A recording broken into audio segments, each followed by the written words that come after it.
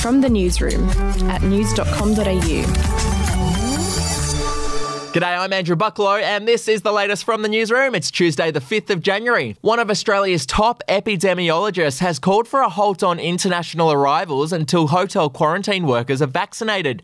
Tony Blakely from the University of Melbourne said that drastic action should be taken now as an outbreak of the highly infectious UK variant from hotel quarantine would be extremely difficult to control. The rapidly spreading B117 strain is considered to be up to 70% more transmissible than the previous variant and has been blamed for an explosion of virus cases across Britain. Meanwhile, Qantas has reopened bookings for international flights from July this year. Despite no word from the government on when Aussies will be able to travel freely around the world, from July 1, the airline is offering flights to both the US and UK, where coronavirus cases are soaring daily. To New South Wales now, and thousands of shoppers at a Woolworths in Sydney's West have been urged to get tested for COVID-19. Anyone who visited the Berrilla store between December 20 and December 31 has been told to get tested immediately and isolate until they get a negative result. The Woolies is right next to the BWS in Berrilla, which is the source of a growing outbreak. Here's New South Wales Chief Health Officer Dr Kerry Chant. The Berrilla cluster originated from returning overseas travellers, and then there was a healthcare worker, person who was involved in the transfer of those patients, and then that person passed it on unknowingly to a close contact, and that close contact went to the BWS. We'll take a break.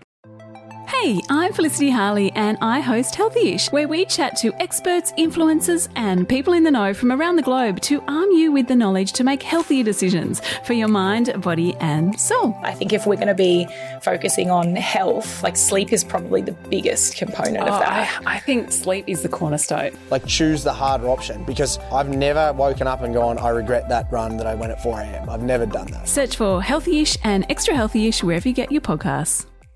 Well, there is a bizarre twist in the reported death of former Bond girl Tanya Roberts. It turns out the 65-year-old actress isn't dead after all. Okay, bear with me. The star's husband thought she had died while he was in a hospital room on the weekend, so he left devastated and called her publicist, who released a statement announcing the actress's death.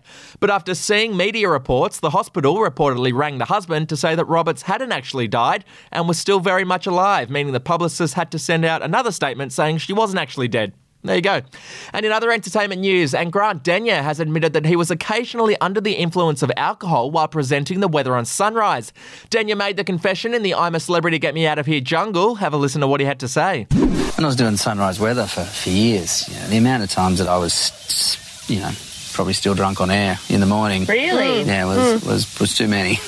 Denyer presented the weather on the Channel 7 breakfast show for 7 years. And hey, if you'd like the chance to win $1,000 each week, all you got to do is play the daily quiz at news.com.au/quiz and that cash could be yours. That's it from the newsroom. We'll have another update in the morning. Your headlines from news.com.au.